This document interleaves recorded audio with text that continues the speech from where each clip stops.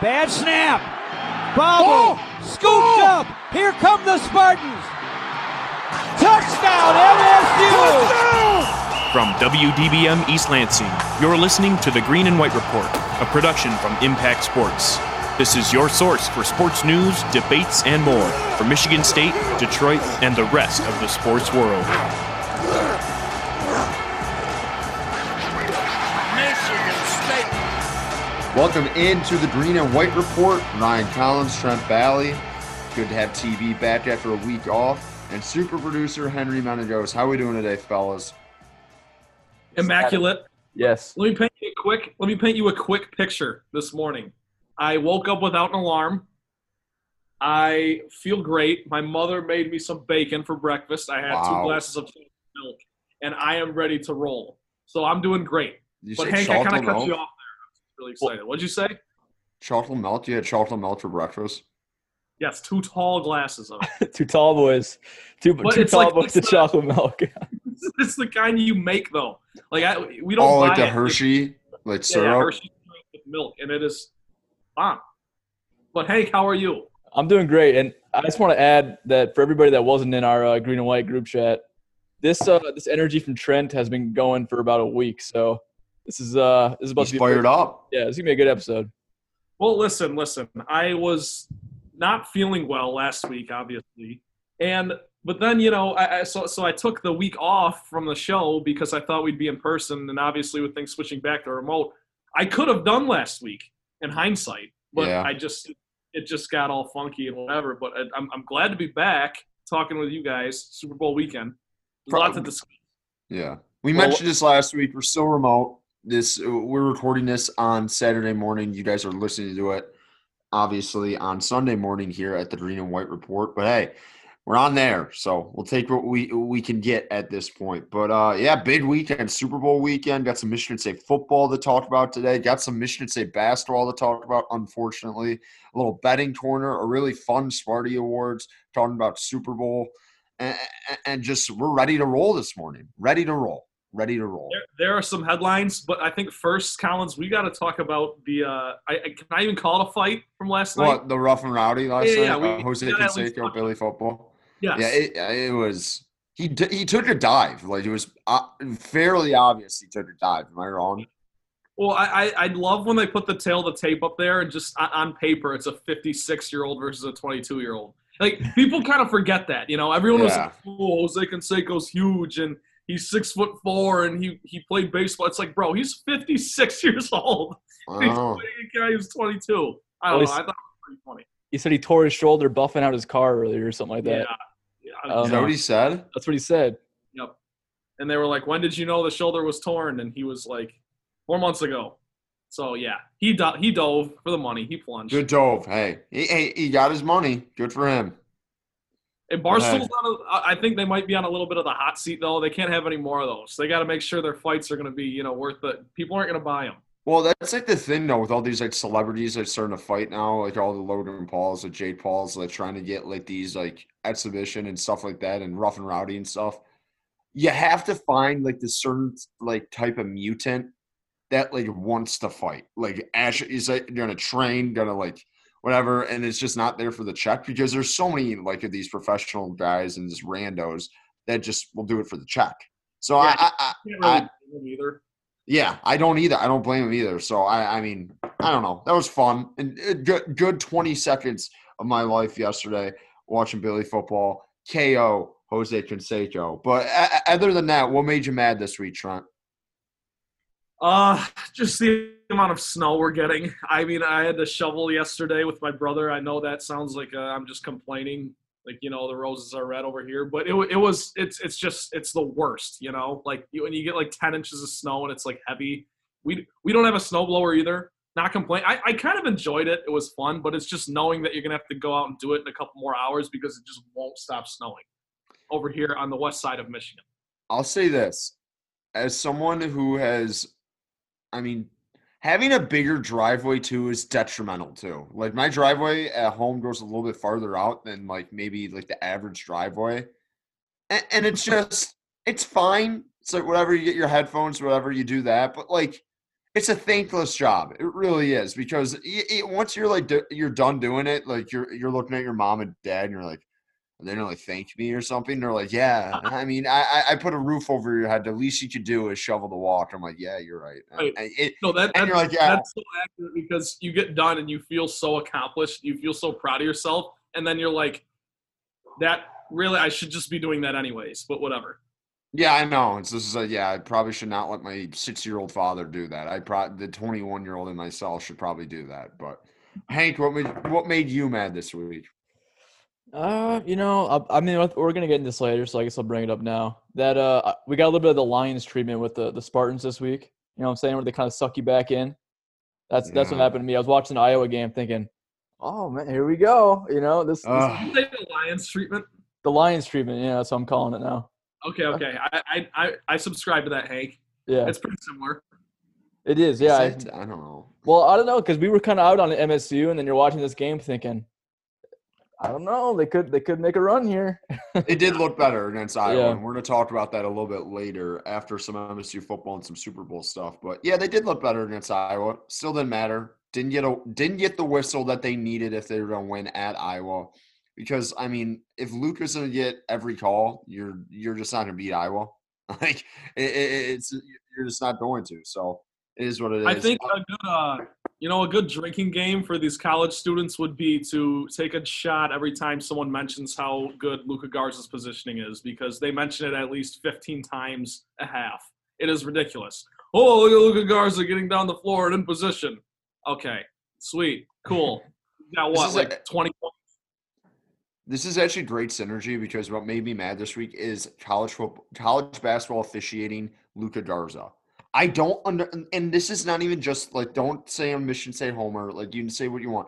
I'm watching Ohio State, Iowa, I think on Thursday. Yep. And I watched that game as well. Yeah, EJ Liddell's just standing there. And if he like jumps into your arm, that's just not a foul. Don't call it. Or like, Yeah. it infuriates me. Also, and guys go straight up against him too, because he's not athletic. So like he doesn't really get that much height. So guys like Marcus Bingham will literally just go straight up, and then Garza jumps into him, and then they literally just what you said. Tweet. Yeah. I mean, college basketball officiating is obviously like the worst, because the way the rules are set up are just horrible. Like, they need to reconstruct the rule book and stuff. And by the way, why are they like, after someone flops, I really need to get the flop signal after. You gotta stop the whistle, do the stupid flop thing with the like two arms looking like it's just so dumb. College basketball officiating made me mad this week. I've been watching a lot of college hoops recently, and it's just so bad. I don't know how you could be your like the charge thing, whatever, that's been bad for like forever, because like the charges and block calls are just so inconsistent.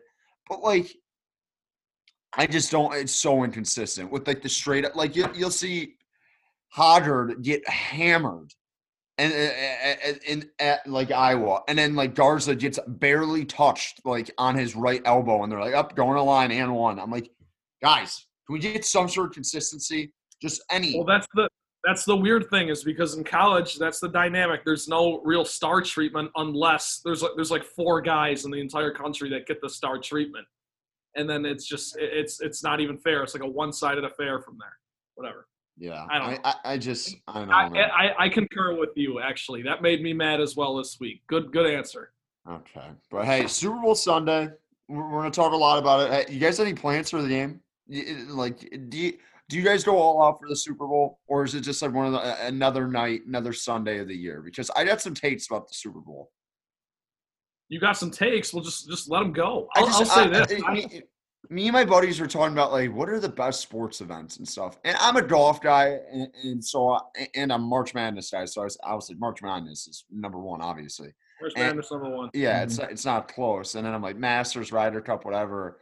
And then my buddy's like, where's Super Bowl Sunday? I'm like, I don't even think it's like on my list. Because I like Super Bowl Sunday. It's nice. It's fun. Like, if this makes any sense, as a sports guy, I enjoy the outside parts of Super Bowl Sunday more than the game and Super Bowl Sunday, like, in general. That is fair. That's fair, because on Super Bowl Sunday, suddenly everyone watches, like everyone's a fan of the Super Bowl. Yeah, but I like the food.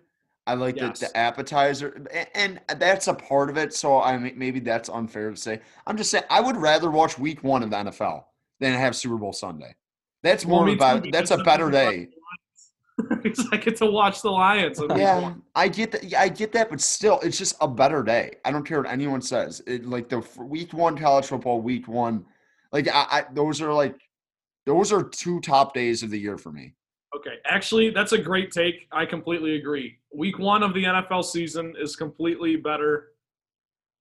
I just don't juice. get it. Like I really don't get the whole like, oh, we gotta lock in for the Super Bowl. Let's go get a 24 pack. I'm like, no, I'm recovering from the night before.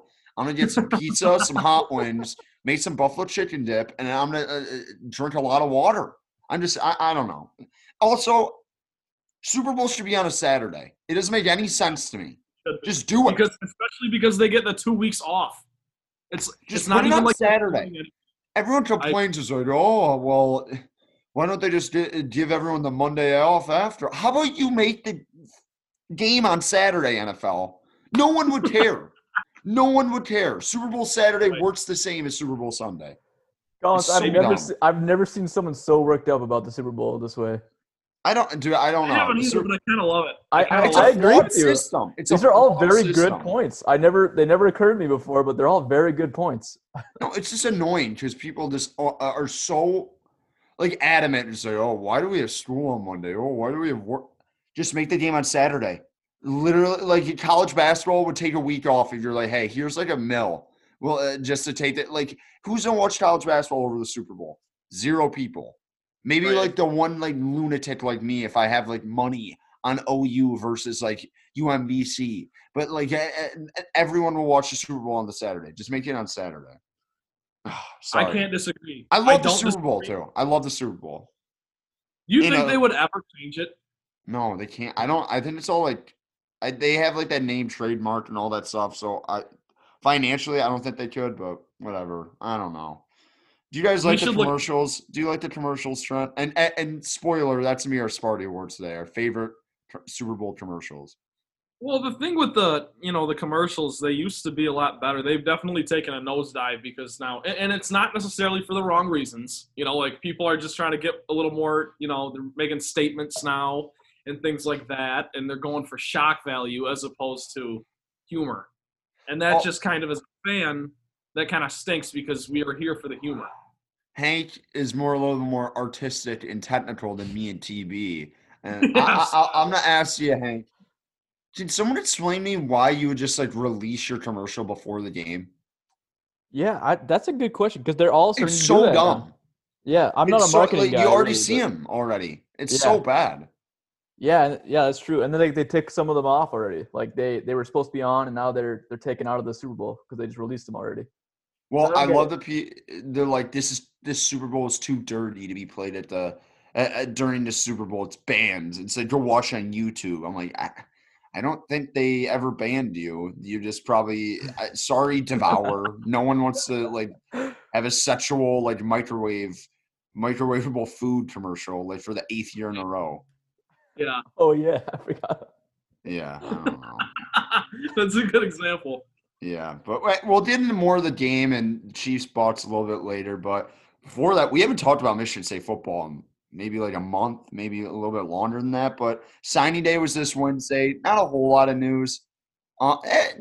Moderate amount of news because early on Wednesday morning, you lose Rashawn Benny to Michigan, which was a big stronghold for this recruiting class. And especially on a defensive line that will get thin after this year. That hurt. It did, and especially losing to your rival. That's never great either. But I mean, they pick up a big get though from Louisiana. Keon Cole commits to play football and basketball. He's gonna try and play basketball, but he's gonna be on a football scholarship. He's pretty athletic. I've only seen his basketball highlights. To be honest, I've never really seen him play football. But he's considered like high 3-star, low 4-star. He's a pretty talented guy. But Hank, Hank and Trent, I just want to ask you, like, I remember when Matt Trandon played 2 sports at Michigan State. That's the last guy I can remember. Maybe Deion Sims played for a year. He tried to play basketball and football. I would love Michigan State to have a two-sport athlete. That's just so interesting. I love it. It is. It's juice too. And the thing is what is he playing basketball? Is he a guard? Point guard / shooting guard. He's 6'4". He's a big dude. If you watch his mixtape, he's pretty good at basketball. So he catches touchdowns on Saturday, and then he gets buckets on Sunday. He actually, you know what? He has the athletic ability to the point where he could, because he's going to walk on to the basketball team. That's the word, Yeah. And then because his scholarship is through football. But he's going to play, like he's going to get snaps in football, obviously, and then it's like there's a real possibility that he plays, 7th, 8th man minutes on the basketball team in a couple years. It'll be interesting to see, because if you look at the guard situation MSU has going on right now, it's like I don't know how much longer Rocket's going to be here. I don't know And either. I'm dreading talking about Michigan State basketball. Can we just enjoy talking about Michigan State football right now? Because I'm dreading talking some Michigan State basketball right now. But I mean, yes, welcome Keon Coleman. Welcome to East Lansing. I mean, Tucker, for what he had, I think they did a pretty good job recruiting. If you look at it just from a broad standpoint, a lot more national kind of push, a lot of West Coast guys than they usually got. And that's probably just from the fact that he was at Colorado and he's been recruiting these kids, and they just kind of came over. So I'm interested to see what happens next year when he can actually get guys on campus, hopefully, once the pandemic slows down. So I'm not going to judge it on this class, but it was fine. It was a pretty good class for not being able to get anyone into your facilities, not getting any, like, face-to-face interaction, basically, except for, like, 2 weeks when he got in there. And he got in there late. People forget, like, D'Antonio, retired in February? So I think the clock on Mel Tucker and what his ceiling, like, things is going to start next year. And yesterday – was it yesterday released the schedule? Or was it Thursday? Yep. So they released the schedule, and there were some questions that maybe that MSU's non-conference would be jacked up after last year. But I think they're just basically taking last year off with their non-conference schedule. I think they'll probably maybe figure out a way that they can play BYU in the future at BYU, but they're not going to move back those non-conference games next year. So in the non-conference for the Spartans, they got Youngstown State at home, at Miami, which I'm going to try and go to, and then at home against Western Kentucky. And then when you look at the Big Ten schedule and the beginning of the schedule, you got to be jumping up if you're a Michigan State fan, because they've gifted you a pretty, like, easy start. And I'll start off. Week 1 at Northwestern will be tough because Northwestern is just a well-oiled machine, and Michigan State has trouble playing Northwestern regardless of what happened last year. You go at Northwestern, home against Youngstown State, at Miami, and you get Nebraska, Western Kentucky, at Rutgers. Those are 4 very winnable games in the first 6 weeks of the year. And then you get into the teeth of it with at Indiana, you get your bye week. You get Michigan at home, at Purdue, Maryland, at Ohio State, and then they end the season with Penn State. Just looking at that schedule, Trent, like, are you with me in saying that I think it's a very manageable schedule? Other than Ohio State and Penn State at the end of the year, you don't really have back-to-back, like, oh, we are, like, this is a tough stretch like Michigan State has had in previous years. Yeah, I like the schedule, for the Spartans for sure. First of all, though, why – tell me I'm wrong. The Spartans play Ohio State and Penn State back-to-back every year. It seems like that's just always a thing. I don't know why that's a thing, but it always is, and it's always towards the end of the season, and it always kind of derails some stuff. But in general, I'm kind of psyched for week 1 against Northwestern. Like, that's going to be a good game. That's always a tough game, but that's going to be a good litmus test because, I mean, first of all, I love the week 1 against a Big Ten opponent, and then you can kind of go back into the non-conference. I just like it. Juices up the fans a little bit. But that's going to be a good, measuring stick kind of. We talk about Mel Tucker finally getting his second group of guys in here and stuff. And then, next season the expectations are going to be a little higher than they were this year with all the uncertainty. But you're right, Collins. Like, if just looking at this schedule, it's hard not to see 500. I'm serious. Yeah. And I don't know what the expectations are going to be like, because this is going to be I didn't watch Anthony Russo at Temple. I've seen him play before. He's not bad. I don't know if he starts. I don't know if Peyton Thorne keeps the job. There's a lot of things going on, a lot of moving parts. And like, you got some grad transfers coming in. You got some just transfers in general coming in. You got that Joyner kid from Auburn who was a former 5-star. You got that kid Drew Jordan who's a former 5-star coming in from Duke. You got a kid from Arkansas State on the offensive line. Like, there's a lot of moving parts here, and I don't believe in their defense going forward. Their secondary is just I think it's probably going to be decimated by the start of next year. So I don't think they can sustain like maybe an 8-4 year, but like 6-6 and 7-5 the schedule is doable. Yep. And at this point of Tucker, I mean, you're right, Trent. We'll see what it looks like at Northwestern, but I like 7-5. You're not mad about. Like, I think 7-5 should be the goal next year. And then after that, and then you start getting more serious. You're like, okay, now that you got a couple of your guys in, you've seen what you can do. You dealt with the pandemic already. Now let's see some actual huge improvement.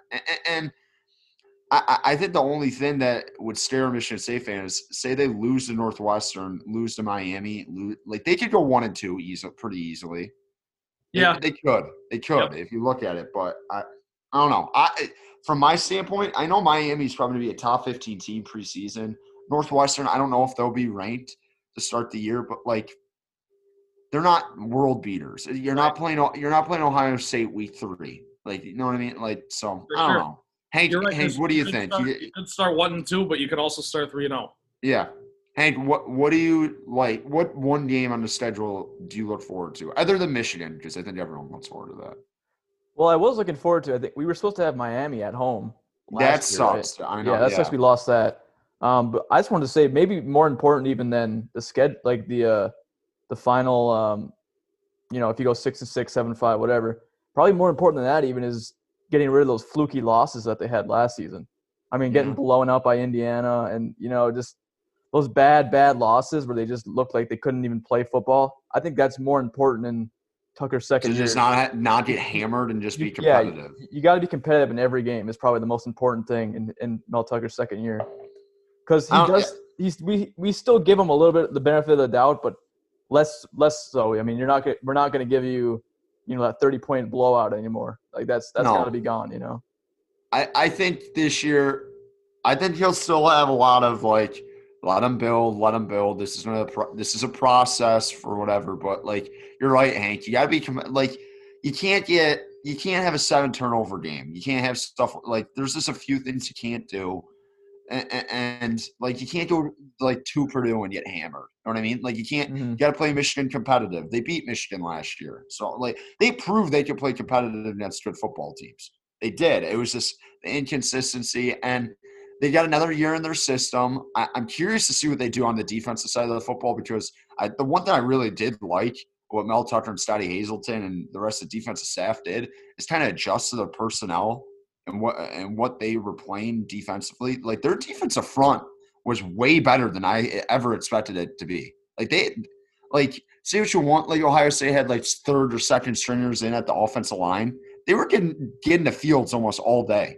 They might not have been able to tap on, but you know what I'm saying? Like they proved against pretty solid talent that they can get movement up front. So I'm excited to see what the defense looks like. I'm excited to see what the offense looks like. I still got questions about Jay Johnson. I think that might be a storyline we'll see this year. Because Jay Johnson should have got the benefit of the doubt this year because, not having – it's pretty hard to install an offense like from February – and you get no spring football, you get your season canceled, and then you're just doing Zoom meetings. So I think it was pretty unfair. A lot of us criticized Jay Johnson. I'm still going to criticize his fourth down play calling and stuff like that, but I'm interested to see if there's any improvements to that. Yeah, no, that's very fair. And you know what? I think a big part of that is, and I don't mean to go back to the Week 1 game against Northwestern, but if you kind of look at what happened this past season, Week 1 against Rutgers, your offense looked terrible, and then that kind of it left a bad taste in your mouth for the rest of the season, really. I mean, obviously you beat Michigan. We know how the whole season went. But, Hank, you're right. You can't get skunked and stuff. But as far as the offense goes, it's just going to be – it all starts with the quarterback, though. And that's what's actually kind of interesting because, as the Spartan fans aren't going to know much clarity on the quarterback situation until probably April, May? I don't know. So that's something to keep an eye on. There's like 3 candidates for the quarterback job. That's one thing too. Is that's something that I think Tucker has to. That decision can't be made in the middle of the season like it was last year. You know what I mean? Where they were just kind of back and forth. It's got to be more. Jay Johnson is definitely going to have his pick of the litter, and then we're going to be able to kind of up the expectations there. Right. Yeah. Reading all the tea leaves, it seems like Russo's going to start. Reading the tea leaves, that was pretty good, man. No, thank you. But am I wrong? Like everything that I've seen, he's all over their social media. I think Tucker's praised him a lot. It seems like Russo's going to start. I'm personally in the camp that I would rather see Peyton Thorne. Right. Because, I mean, I think he probably can give you the same thing Russo can. I could be wrong, but I'm in the camp that I would like to see Peyton Thorne because, I mean, what is a grad transfer really going to do for you for 1 year? And when you're building up a new program, you might and maybe you get Hamp Fay some snaps or whatever. You know what I mean? Like, I just want to see a guy that's going to be here in the future, get an opportunity to play. But I digress. That's the end of our Michigan State football talk. We probably won't talk about them again until spring football or whatever they're doing for spring football. Kind of starting up, and we're seeing some headlines. We were going to talk about the Super Bowl Nets, but since we're talking MSU sports and we've hinted at basketball, we should probably just talk about basketball right now. And Michigan State 8-7 overall, 2-7 in the Big Ten. Lost a close one to Iowa on Tuesday. I mean, probably the best team they've played maybe since Duke. Like I think so. Yeah, probably the best team they played since Duke. They played Nebraska tonight. But you guys already know the outcome when you're listening to this. First of all, this team's not even on the bubble right now. They're not going to the tournament right now, point blank. And you look at their schedule, they still got some like big. They have some opportunities to get back in the conversation. But like if the odds of this team are making the tournament, it's probably like 15%. Yeah, look, here's the problem here is that you're right, Collins, if the season were to end today, this team is not even close. I mean, they're just above 500 and they haven't, they don't have a signature win this year because that Duke game is not impressive. That Rutgers win is not as impressive as you thought it was early on. But if you look at the schedule here, I'm not going to say Purdue would be a signature win, but you got to probably beat Purdue, Iowa, and or Ohio State, or Michigan, of course, to really solidify yourself as kind of that bubble team. Because here's the thing I think we all know is if Michigan State's on the bubble, they're going to make the tournament. Yes. That's just how it's going to be because, they'll make it as a 10 seed or whatever, or a play-in or something. I mean, what's it all? Look at Miles Bridges' team. They were like a 9 seed somehow that year. And I think, what were they, like 19 and 13? Like, it was a bizarre – I mean, they deserved to make the tournament. I'm not saying that team didn't deserve, but, like – You get beneficial treatment for being a program like Michigan State who's proven you can win an NCAA tournament. That's what I'm saying. The NCAA wants a program like Michigan State there, even if it's just a bubble team or whatnot. So that's the thing. Like if Michigan State is on the bubble, and I know that's not even a black or white thing, it's kind of just everyone's discretion. But if they're on the bubble, they're going to make it. And I'm still of the mindset that they're just going to find a way to sneak in. Whether that's, winning the Big Ten tournament, who knows? Yeah. We'll figure it out. They're going to make it. They're going to be there in March. But if you look, this Nebraska game tonight, obviously Do you actually believe that, though, Trent? Like, I tell myself that. Like, I look at myself in the mirror. I'm like, no, what, Michigan State? They're going to beat Iowa today. This is Michigan State basketball. Come on. And then they hit 7 threes, and they're only up 2. And it's Iowa. You're 7 for 7 for 3. They're, like, up 2. I'm like, this is not good. Like, they're playing out of their mind, and they're up 2. Oh. No, it's funny you say that because that's how it is. It's like, do I believe that? I don't know if I believe it, but I do tell myself that because this team has not missed the tournament in my lifetime. So kind of like it's going to happen, right? Like they're not missing the tournament. They're going to find a way to make it. And I just but I do though. I do believe that. I do believe that like Tom Izzo is going to figure this out here, and you're going to get a win against either Iowa, Purdue, Ohio State, or Michigan.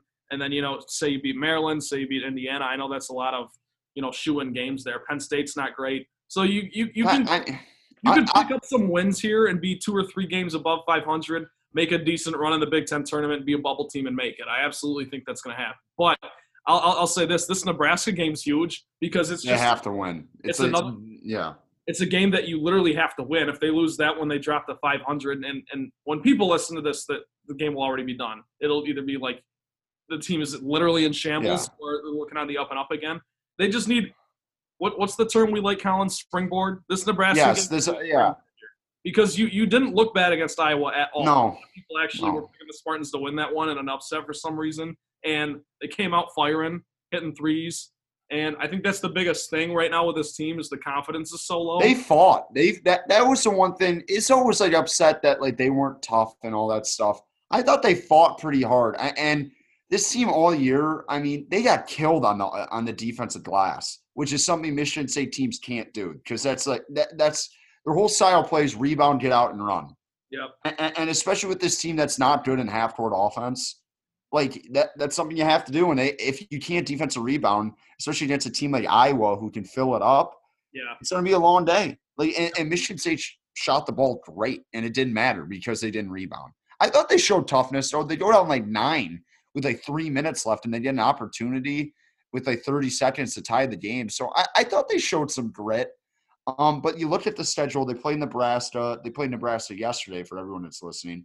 And then you get Penn State, Iowa at home, Purdue on the road, Indiana on the road, home against Ohio State, on the road at Maryland, and then you end the season at home on March 7th against Michigan. So when you look at that, you probably, if you beat Iowa, you can't lose Penn State, can't lose Nebraska. You got to beat a team like Iowa or Ohio State or Michigan, one of those, and you just got to beat Indiana, Purdue, Maryland. If you're 1 of 3 against Ohio State, Michigan, and Iowa, and you win the rest of your games, there's probably a good opportunity that you're going to have a chance to make the tournament. Yeah, well, that's kind of what I'm looking at too, Collins. You got 8 games left. I think the Spartans go 5-3, and then they at least, I mean, they could go 6-2 or they could flip the switch, whatever. But I definitely see them. They would still need to do more work in the Big Ten tournament, but yeah. But if they finish the season 4 games above 500 with all the, because, like, let's be honest, the committee is going to take into account the fact they didn't play for 20 days, like all that stuff too. So everyone just take a deep breath here. But Hank, I want to get your thoughts. Like, how confident are you that this team makes the tournament? I kind of like what you're confident. Okay, go Hank. Sorry, I'm not. Well, I mean, from what we've seen, there's no reason to be confident. But something about an Izzo coach team, I mean, we've seen this, not to this scale, but we've kind of seen this year after year where they kind of hit the ground running at the right time. I mean, they have that midseason lull, which this one's definitely quite the lull. But, I mean, we just see they usually get it going by the end of the year. So historically speaking, we should be somewhat confident in Izzo to get this team going. But you're still waiting for – and I think Henry kind of did it last game to start that first half, where you're just waiting for someone to just take the charge, just grab the reins and lead this team to the promised land, if you will, And I think Henry's the guy. I think it's got to be Henry. I'm not going to beat a dead horse. Just cut the rotation. I don't care who's playing. Just cut it. No one gets a feel ever. Like you're playing guys for like 3 to 4 minutes, and then you like doing line changes. This is bad. I need some feel out of some of these guys. Like Henry, Hauser, and Langford are the only guys who get substantial minutes consistently, and then the rest is just like a feeling out process. Yeah, well, pick 8 guys and get it over with. After the Iowa game, we got Tom Izzo saying, this team isn't deep enough. I disagree. I think the team's too deep. I think you got to figure it out. Like, and I'll say this. Especially coming down the stretch here, you're going to play Travion Williams again. You're going to play Luka Garza again. You're going to play Dickinson from Michigan. Marcus Bingham needs more minutes. Yes. Just because he was good. He played. The weird thing about Bingham, he plays good against good teams and struggles against like poor teams. He's a mystery. He is a mystery. But you're right, Trent. You're right. That's the biggest thing for me. That is the biggest thing for me, and it's weird because coming into the season, I never would have ever guessed that because I thought he was going to be the odd one out. And he sort of has been. But I'm looking at the schedule, and you're looking at the way the Spartans play. Like, Malik Hall plays so hard, but he's given up 6 inches against guys. Thomas Kithier plays so hard, but he's given up 5 inches, and he's not quick enough. Marcus Bingham is your best option to guard these big guys. I'm not saying he's going to shut them down. You obviously don't have Tillman like you did last year and that safety net. But that, to me, is one area where it's like clearly the Spartans need Marcus Bingham I'm not saying he's got to start or play starter minutes even, just 15 minutes. You don't need it. 3 minutes a game is not enough out of Marcus Bingham. And that's just me. That's my opinion. Yeah. I also, the one thing I think is kind of been undershadowed this year is that their lack of low post scoring. And I know they didn't really have a ton of low post scoring last year. It was more high pick and roll stuff. But Michigan State historically throws the ball down on the block, and they play inside out usually. And I think the one guy who can actually do that is Julius Marble, like in some sort of capacity. He's shooting like 70% from the floor this year, I saw. I agree. Bingham, ever since Izzo kind of got on Bingham for not caring about basketball, he's been better, like a lot better. I think you got to go Bingham, Marble, and then you mix in Kithier and Hall. But Hall is a 4 or a 3, and they haven't misused him, but he doesn't get enough minutes for my liking. If he got a feel, he's a good basketball player and has a good feel and plays hard. So even if Malik Hall struggled against Iowa, he did. But, I mean, whatever. I mean, you're going to get Gabe Brown back, I believe, tonight against Nebraska, right? Yeah. Which I don't think is a massive piece, but it's just another win guy you can have off the bench who could shoot a little bit. Point guard's still a mystery. I don't know what they're doing. They're starting Rocket, Hodder, and Foster like every other game. I've been in the Foster camp because I think the offense just moves better, but, I mean, he doesn't hit shots. Yeah. Like the offense looks better. He doesn't take them. He was more aggressive against Iowa, and the offense was way better. When he takes those shots, it makes the offense better. He's got to make them, and I'll never fathom it that he can't make those shots because I watched a kid in high school, and he was lights out. But, I mean, it is what it is. And Rocket's a mystery, too. And you saw a little bit of the Rocket you saw last year against Iowa. That was an encouraging thing. You saw, like, the best of everyone kind of against Iowa. Everyone kind of – like, Hauser kind of got going, hit a couple deep threes, got him on the low block, got some fouls. And then you saw Langford getting open looks after open looks. And I know Iowa's no world beater on the defensive end, but it was encouraging to see the offense perk up just a little bit. But, I mean – yeah, and it's like you said, that was the best this team has looked since the game against Duke back in December. So it's kind of like – little bit of a breath of fresh air because you're going into the home stretch of the season here, the most important stretch if you want to keep your tournament streak alive. And, they at least – you weren't supposed to beat Iowa, and they didn't, but they hung in there. Collins, you're right. They were pesky. They didn't go away. They got down 9 in the second half and still had a shot to tie it at the end. So, whatever. A lot of answers going to be – a lot of questions going to be answered here the next 3 games, I think. But yes. You have to win against Nebraska. You have to win against – and that's 2 games are must win. You're going to give Iowa another go. Next two games are must win. And I'm not going to dismiss Penn State. Penn State's pretty good. Like, they lost Lamar Stevens and Mike Watkins, and they've, like, people try to forget, like, everyone else on their team was back, and they're not bad.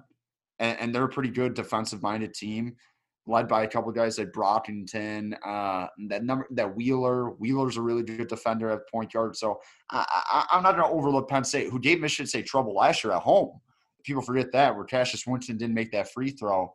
And the Spartans lose to Penn State. But that's some Michigan State basketball talk. I know it's excruciating for Michigan State fans because the one thing you can hang your hat on every year is, okay, like football, they struggled a little bit this year, but at least we got basketball. Like, at least we got, like, Izzo will figure it out. And right now it doesn't look like it. And so, I don't know. We'll see in the next 3 to 4 games if this team has a chance to make the tournament at an at-large bid. But I don't know. They're in bad shape right now. But let's move on.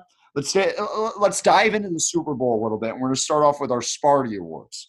This week we're doing our top 4 favorite Super Bowl commercials. I don't know who came up with this idea in the doc, but all the credit to them. That's all Trent, man. Hank, I was hoping you maybe did it. I don't know. Hey, I will kiss babies and sign some autographs later. This is a fun little segment here. You know what? In all honesty, I think of these things because I want to hear Collins's answers. It's literally just that. Well, what's it called? Hank, I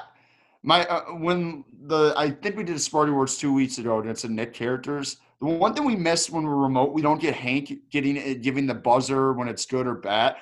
I think Hank was like telepathic last time we did the Sparty Awards when he's doing the John Cena like on cue when we're talking about the Fred movie. It was unbelievable. So, do you want to start off, Trent? Sure. I'll start off. My favorite Super Bowl commercial ever is the Doritos Crystal Ball. I know everyone's seen it. It's like overplayed, but it's pretty funny. The guy has a snow globe and he calls it his crystal ball, and he can see into the future. And then he says free Doritos at lunch today, and then he throws it at the vending machine. You know the one I'm talking about? Yeah. Yeah, it's pretty good. And then the other guy wants a job promotion, and he hits his boss in the crotch. I'll say this. I have a Doritos one on my board, but it's not that one. So Doritos usually brings the one with the dog. No, I'll tell you. Okay. No, I'll just tell you right now. No, I'll let the listeners wait a little bit. If we're going my number one, my favorite commercial, I watch this like on YouTube all the time. Terry Tate office linebacker, Reebok. Terry Tate office linebacker is one of my all-time favorite YouTube videos. Like I watch it, like it's so quotable. This like the idea of him getting injured by a mail cart. So you think the pain's gonna stop me? I live for the pain. He's just like it's awesome. Like the Ray Lewis alter ego, just trucking random people in an office setting makes me laugh forever. It's so funny. And then there's like Terry Tate 2, where they draft another office linebacker. But Terry Tate's like trying to get him. He's still in his prime. I love Terry Tate offense linebacker. That's my favorite Super Bowl commercial. That's a good pick. Hank, do you have 4, Hank, or are you gonna just do that? No, I'm gonna do the honorable mentions at the end. I'm gonna do what we missed. All right. So I'll circle back. I forget what phone line this was for. I want to say it was like T-Mobile or Metro PCS, but Ozzy Osbourne and Justin Bieber. This was a little bit of a sleeper. Like, I don't know if you guys – I don't even know what you're talking about, Trent, to be honest. So Justin Bieber – Ozzy's trying to promote the new 6G something, and, like, he doesn't know what he's talking about. Like, he's, like, doing it's like in Rocky 2 when he's doing the commercial and he has no idea what he's talking about. Yeah. So Ozzy's doing That's the thing. That's a sad part. I don't like that part in Rocky. Yeah, they're all making fun of Rocky. I don't like it.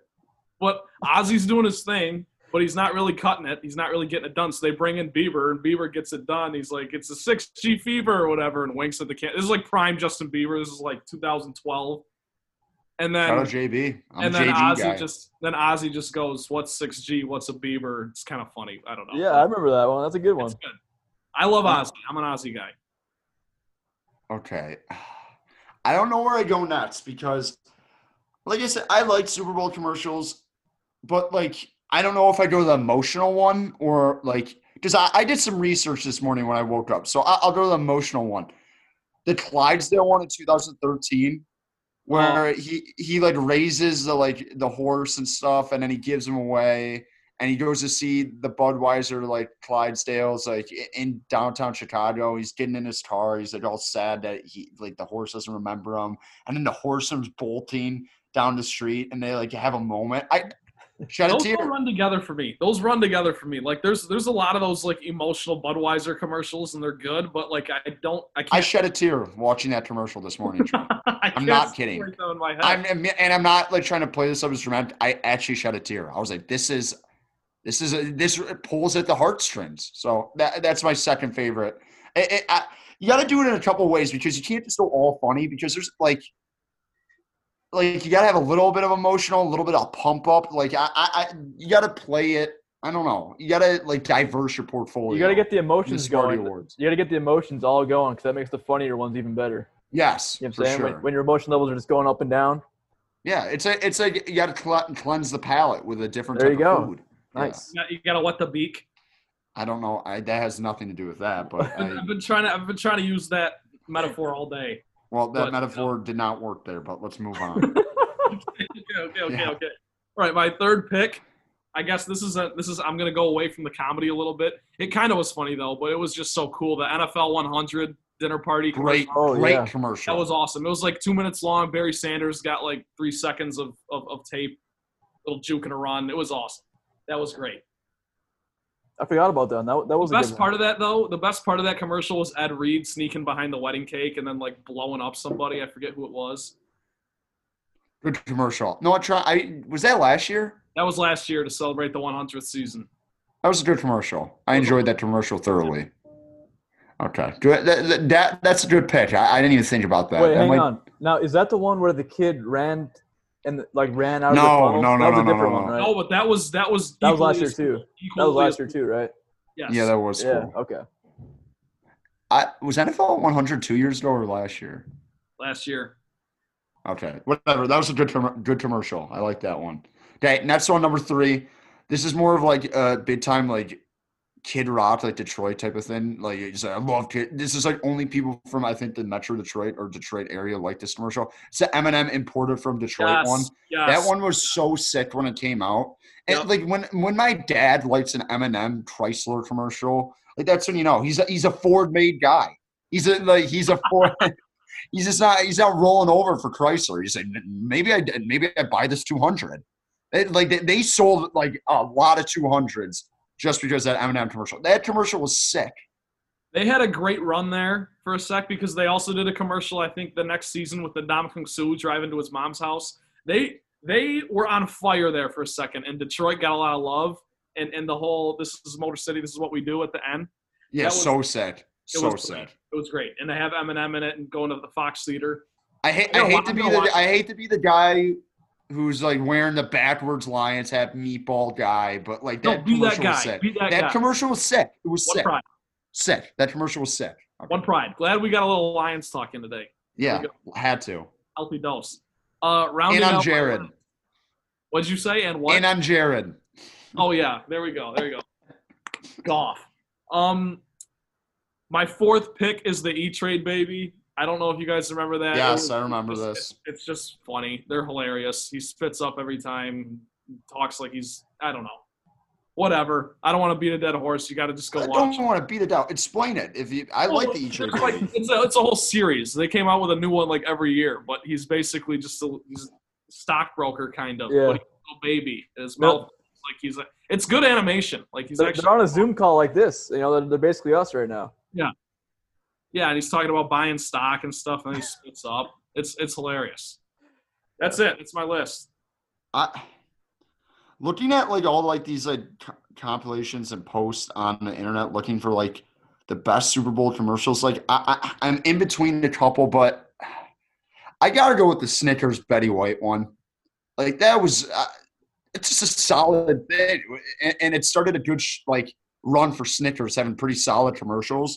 Yes. But the Betty White getting trucked in the game of touch football is like, you feel like Betty White, eat a Snickers. Like that's a great like little slogan. I love that. I had a great time watching those Snickers commercials. And know what? And it hurts me to say that because I said I would have a Doritos one in my list and I didn't even pick it. The one where the kid is like time machine and he's shaking it up and it like he goes to the bathroom and his grandpa comes down and he's like, Timmy, you're so old. I love that commercial. And I'm sad I had to leave it off my list, but I like the Snickers one, I think, just a little bit better.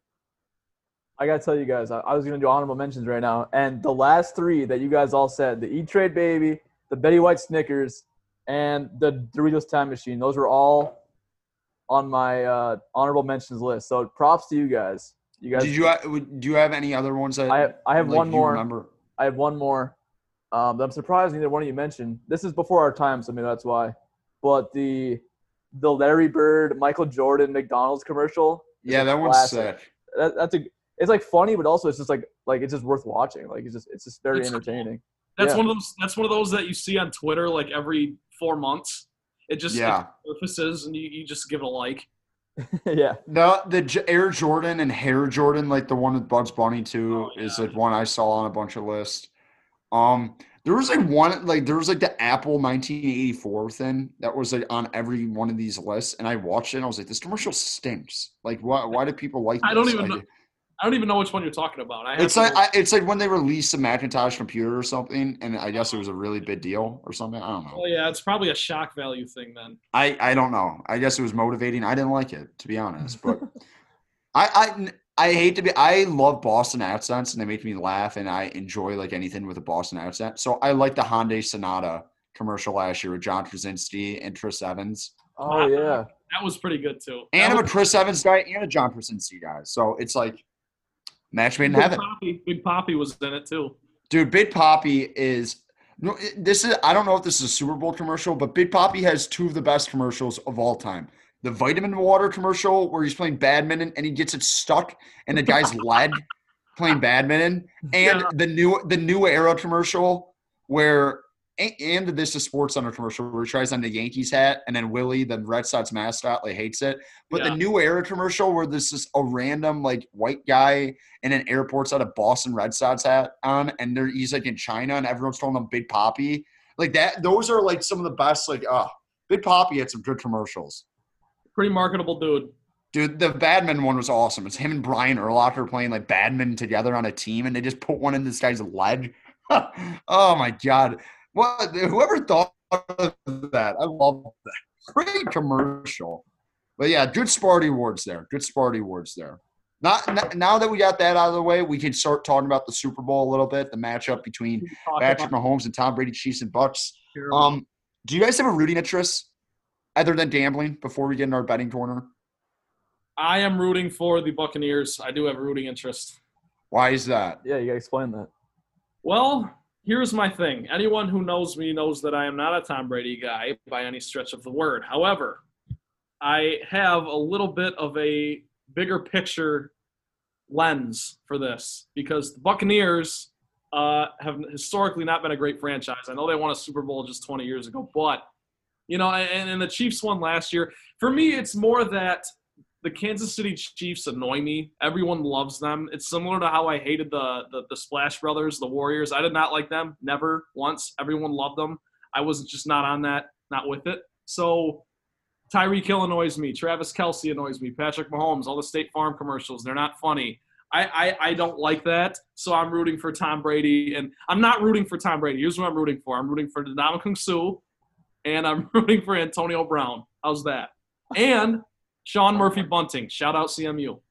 You're just a big-time fire-up move right there, Sean Murphy. Yeah, I got three. Those are my three links for why I'm rooting for the Tampa Bay Buccaneers. No, but in all seriousness, I'm just sick of the Chiefs. It's one of those things where I know they're going to be good for the next 10, 15 years, but I'm already sick of them. Like, they already annoy me. So, like, Mahomes is going to retire with 3 or 4 Super Bowls. So, I don't know. We say that, but like, you never know what's going to happen. I don't really have a rooting interest. I don't know if you do, Hank. Do you?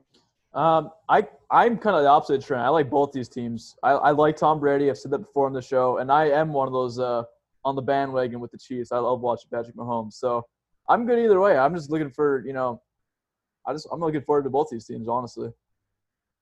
Yeah, I don't really care, to be honest. I love Mahomes and I love the Chiefs. I love Andy Reid, but like I don't really care who wins. It depends who I throw my money on. That's when I kind of will like get into it. But just looking at like this matchup, I'm like weirded out by the line. How why it's 3 and stuff like I get the Buccaneers have gone on this run and stuff, but like and the Chiefs are banged up on their offensive line. But Patrick Mahomes is Patrick Mahomes, and Travis Kelce's Travis Kelce, and Tyreek Hill is Tyreek Hill. Like, do people forget Tyreek Hill went for 200 yards in the first quarter against the Bucs last time they played? Like, I just looking at this, it feels like Kansas City. This is just a roadblock. Like this game might be close early, but I have all the confidence in the world that Kansas City will figure it out and find a way to get it done. Yeah, the line confuses me too, and here's why. I mean, like I saw a question earlier today on Twitter that was like, what's more likely, the Bucs upset or the Chiefs blow out? And I think it's more likely that the Chiefs win in a blowout, seriously, because if you go back, you can go back to the first matchup between these two, but that was so long ago, and both teams are going to make new adjustments and everything. And Tom Brady. The Bucs are way better, but yeah. Well, yeah, and Tom Brady's worked in Mike Evans more since then. Like things, they're two completely different teams. But just with a coach like Andy Reid and even Bruce Arians, like it's just not going to be anything like that first matchup. But I would agree. Just this is not an interesting take at all. It's a safe take, but it definitely if you're going to bet money, you probably want to bet the Chiefs. I'm not giving advice here. I'm not giving advice, but the line to me is just too small. It should at least be 6, like teasing a touchdown a little more than a field goal. I don't know. Hank, what do you think?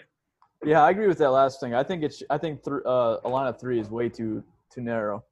I mean that's got to be the smallest Chiefs line since one. Like I think they were minus 2.5 against New Orleans this year. Okay. which they covered. But But having said that, I do think, I know I just said that the line's too narrow, but I do think this game's going to end up a close game because these two coaching staffs they're very good coaching staffs, and like you said, the Bucs have made strides, but I just think that the Chiefs always find a way to just edge out. That's what they do. They win. So, having said that they should extend the line, I do think it ends up being closer, than we might expect. yeah.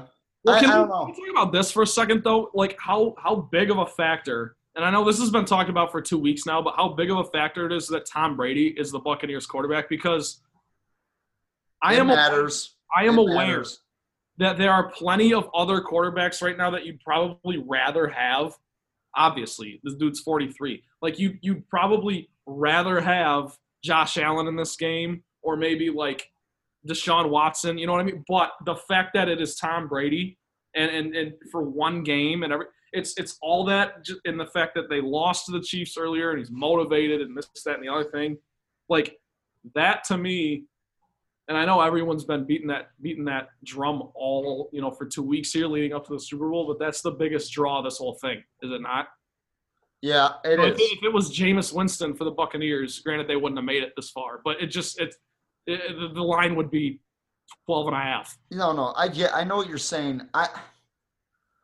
Brady's been good. I don't think he's been exceptional. He doesn't look washed or anything. I'm not saying that. It's not like a Peyton Manning thing. Like, he's still capable of having a game where it's like, wow, he's a Super Bowl MVP. He's the reason they won. Like, I believe that. He's still capable of that. It's just don't overthink it. Like, when you're betting on this game, just don't overthink it. I talked about that with the Bills and the Chiefs. It's just The Chiefs. And the one thing, the one storyline that I do find interesting is that I think, and this is the most cliche thing ever, but especially with the Chiefs line being banged up, Tampa's not a good front four. Yep. They can get after you. So I think that is the one way Tampa wins, if they are able to establish pressure on Mahomes early and often, and maybe he throws a pick or two. You know what I mean? Like, then I'm interested. Then I'm like, okay, here we go. Like, this is gonna be a football. But if Mahomes is comfortable back there, he's gonna pick them apart. He is. And the Chiefs secondary is pretty good. I like their safeties a lot. Winfield and Whitehead hit really hard. Murphy Bunting, I think, has an interception in every playoff game this year. And, they're solid. I'm not saying they're not, but Mahomes will pick anyone apart if he has time. It's just the fact of the matter. And if he has a decent amount of time, not even like substantial, the Chiefs will win this football game. So the matchup to look for is the Chiefs' depleted offensive line versus a pretty good Tampa Bay Bucs defensive line. Collins, that's a great point because, like, to me, that's the biggest thing you have to watch here with Eric Fisher obviously being out and, the Chiefs' offensive line. Central guy too, Trent. Yeah. That's right. We got applause all over the board here. Fire up. But all I'm saying is, like, if you talk to any defensive coordinator in the league who's played Mahomes this year, they'd probably tell you don't blitz him.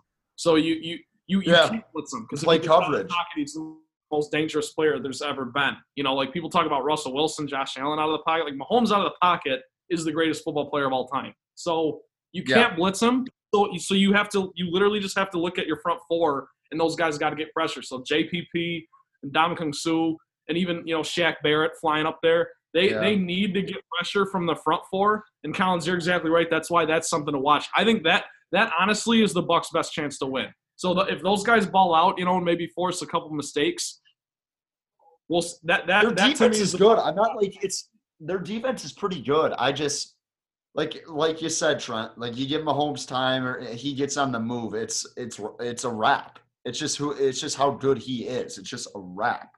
But I mean, other things to really look at, like, can the Bucs exploit KC's defense? Like, KC's defense has been a little bit better than what people have given them credit for the last 3 games. Yeah. Like, Chris Jones is a beast. Tyrann Mathieu had a really nice playoffs. But, like, Frank Clark. Yeah. The one matchup that, linebacker, I think, is kind of the Chiefs, like, the inside linebacker is kind of their weakness in their defense. If Cameron Brate could have a big game, or Chris Godwin, just guys working in that slot area. I think that's another way they could exploit it because Breeland's pretty good on the outside. He'll get beat every once in a while, but I think the Chiefs are too well coached, and they're not going to let Mike Evans just walk all over them. They're not going to let Godwin. You know what I mean? So yeah, well, I agree with that, and not to cut you off, but that's why I think if you're the Bucs, you should be more focused on establishing the run game, and I think they will because if Rojo and Fournette are both good to go, which they're going to playoff Lenny. Yeah, that to me is where the Bucs can really, really, really seize control early, at least, like in terms of setting the tone, and then that obviously opens things up because Evans and Brady right now are firing on all cylinders. So the one thing is, I'm curious what type of game plan. If they go more of like Tom Brady in New England, we're like, hey, we're going to take 7 minutes off the clock on this drive, or more Bruce Arians, where you're going to air it out. And I think you obviously got to take the Patriots formula right now because you need Patrick Mahomes off the field. Yeah, but it just sucks because it sucks if you're the Buccaneers because no matter how you look at it, it's like Mahomes is going to score. Mahomes could score in 30 seconds regardless. Yeah, you could try to keep him off the field and put together like an 8-minute drive, but then, he could come and equalize it just like that. And then if you look at it the other way, if you try to get in a shootout with him, you're not going to win. So you're right. I think overall they should try to do the more Patriots formula, but regardless, dude, they're going to need 2 or 3 turnovers, I think, to win the game. And they could do it. They could do it.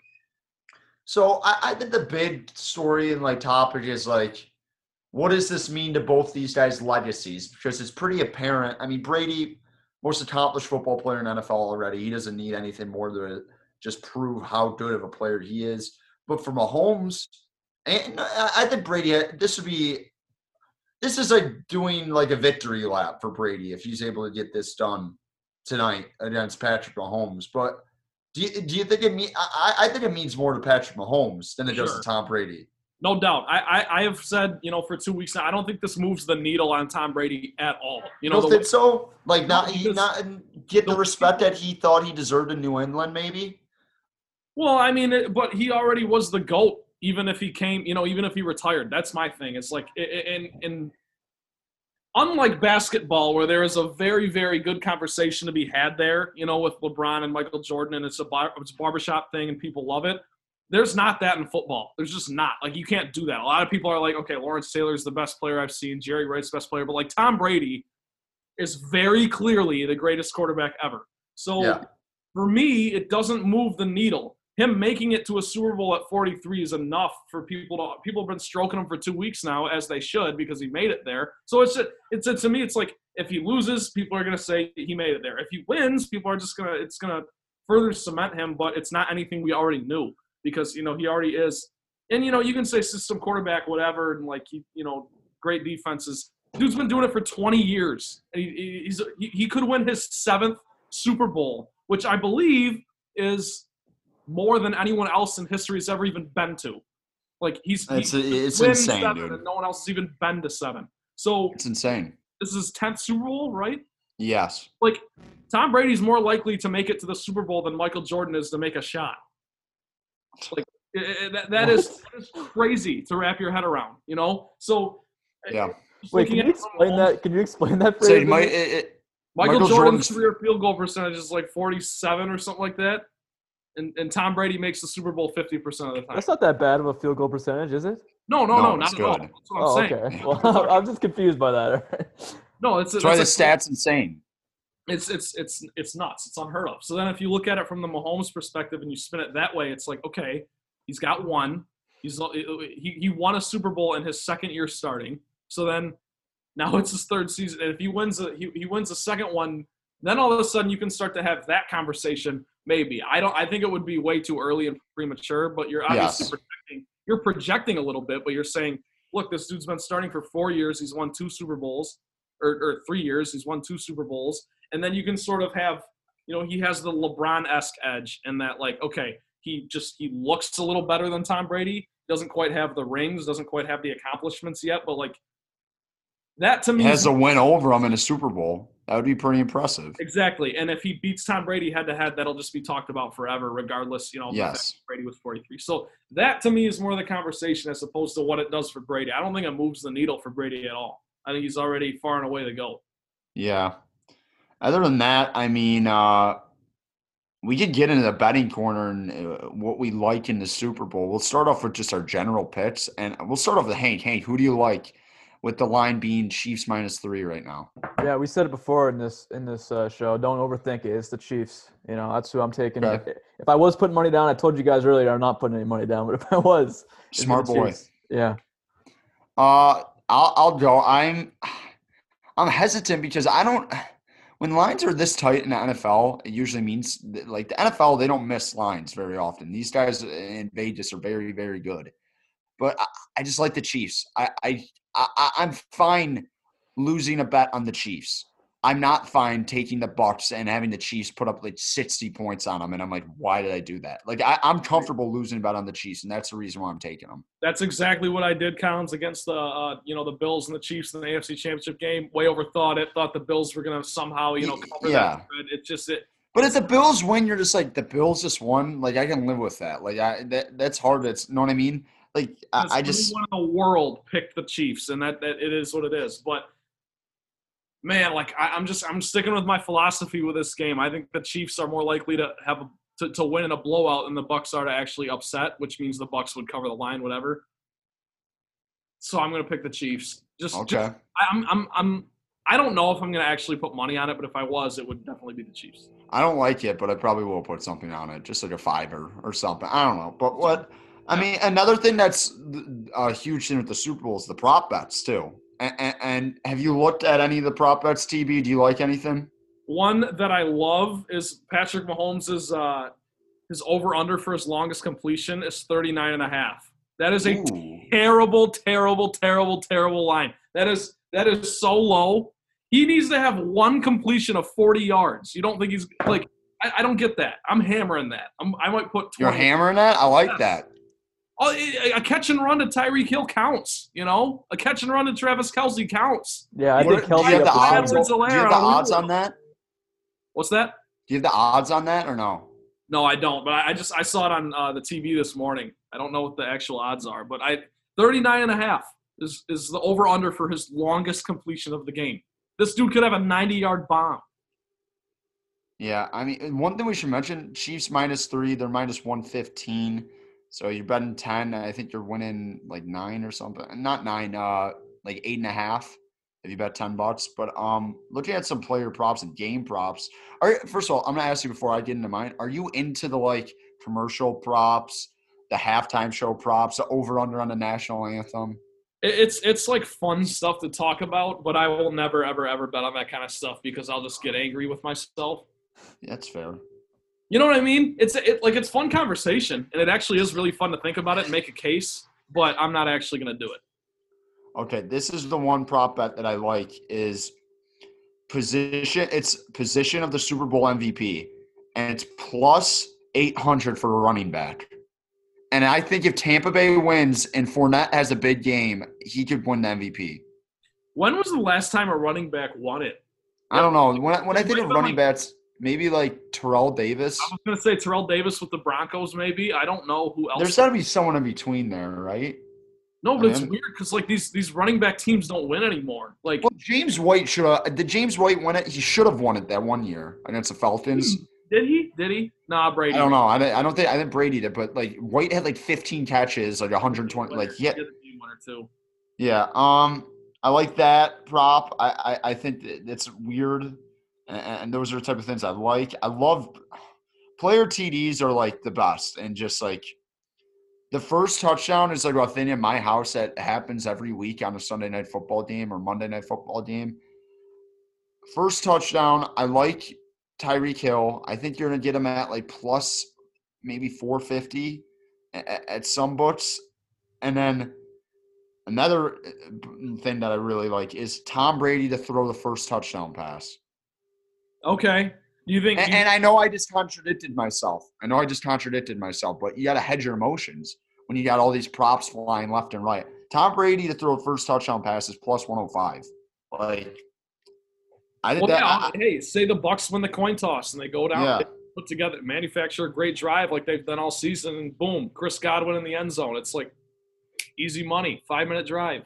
And another one that I like is player to record the first reception. I love Cameron Brate at plus 900. Really? See, I- that's one I wouldn't touch, but that's just me. When you think about Brady, I want to take a tight end or a running back. So I'll take Fournette or Brate. I think Fournette for the first reception is like plus 650 and Brate's plus 900. Okay. So Just sprinkle it. Just sprinkle both, maybe. You got I don't check hate down it. Charlie for your first completion. Yes. And That's if not you're a bad doing, pick. and for the Chiefs, McCole Hardman plus 850. I don't hate it. I don't hate it.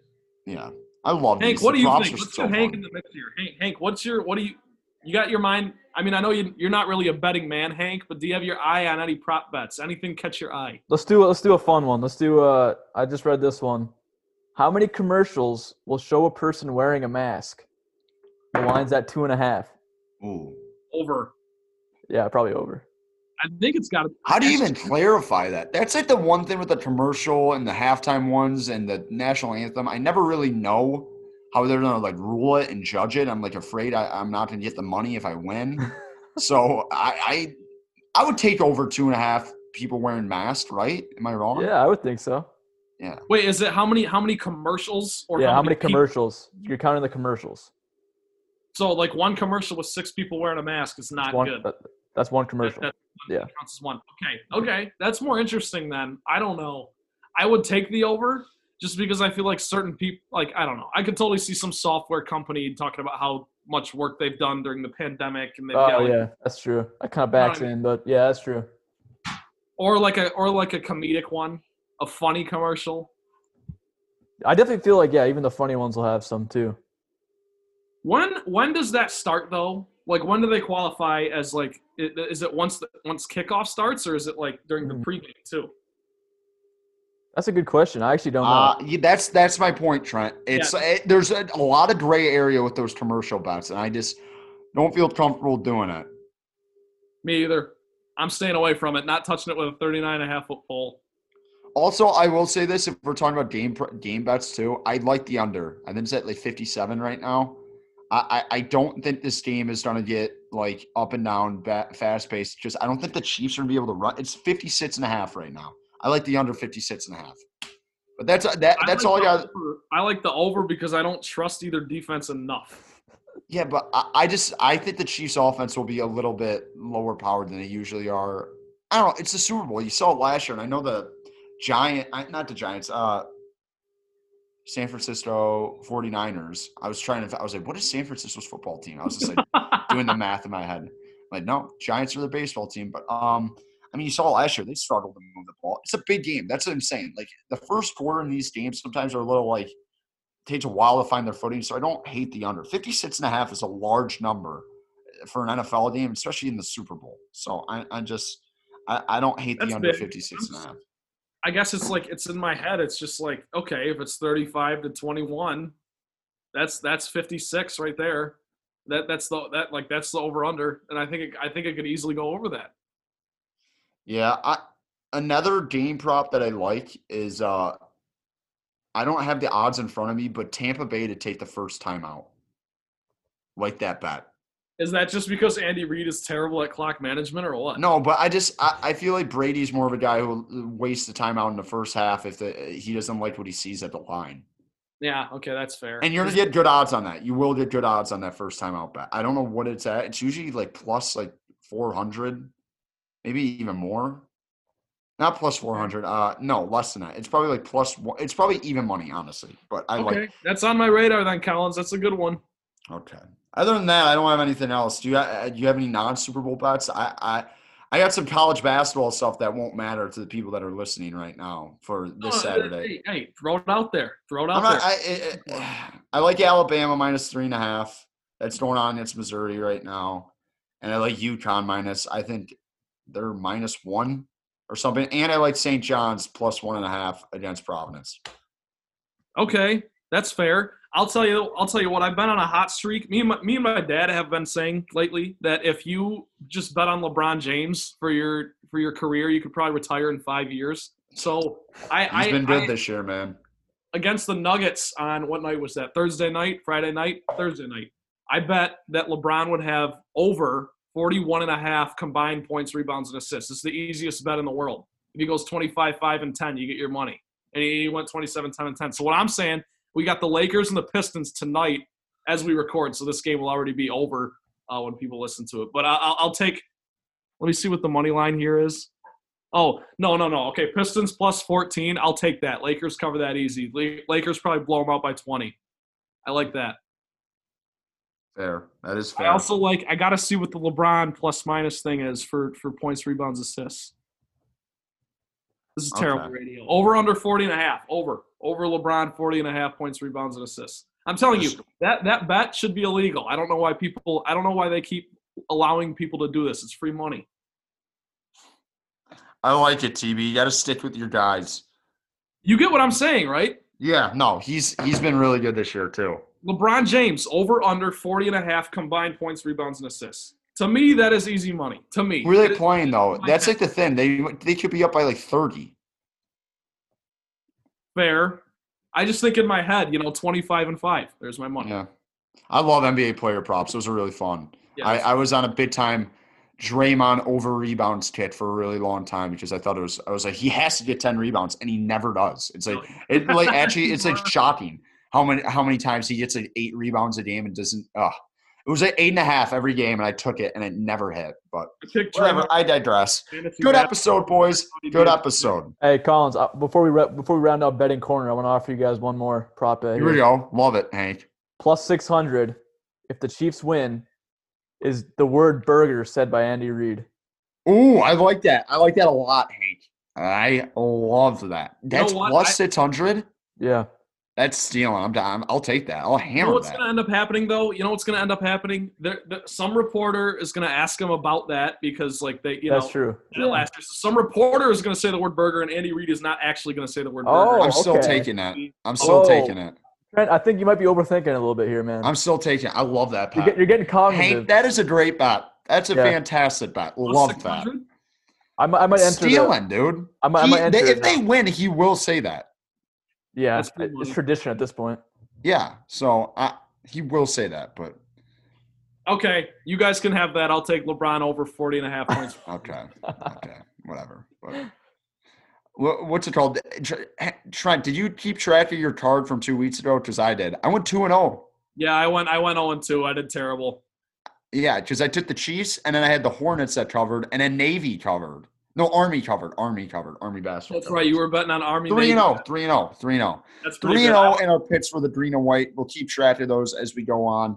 But, hey, great show today. Great remote show. A little bit longer than we usually do over Zoom. But we had a lot to talk about. We were fired up to get TV back in the midst. Hank stepped in like a champ last week, gunning for Trent's job. If Trent listened to last week's episode, that's what he said. He's gunning. Yeah, no. Hank's a great co-host. That's why I like doing the 3-way thing here when we, when we're remote. Yeah, little menage. The ones and the twos and all the bells and whistles. Yeah. What do you laugh French term? It's a French term. Yeah. I know what it is. Yeah. Okay. Good episode though for Ryan Collins, Trent Valley, Henry Menegos. We'll be back next Sunday at 11 a.m. Follow us on Twitter. Follow us on Apple Podcasts, Spotify, Transistor, wherever you get your podcasts. We're there under Green and White Report at WDBM. And thanks for listening. We'll see you guys next week. You have been listening to the Green and White Report on WDBM. For all your sports news and notes, go to impact89fm.org/sports.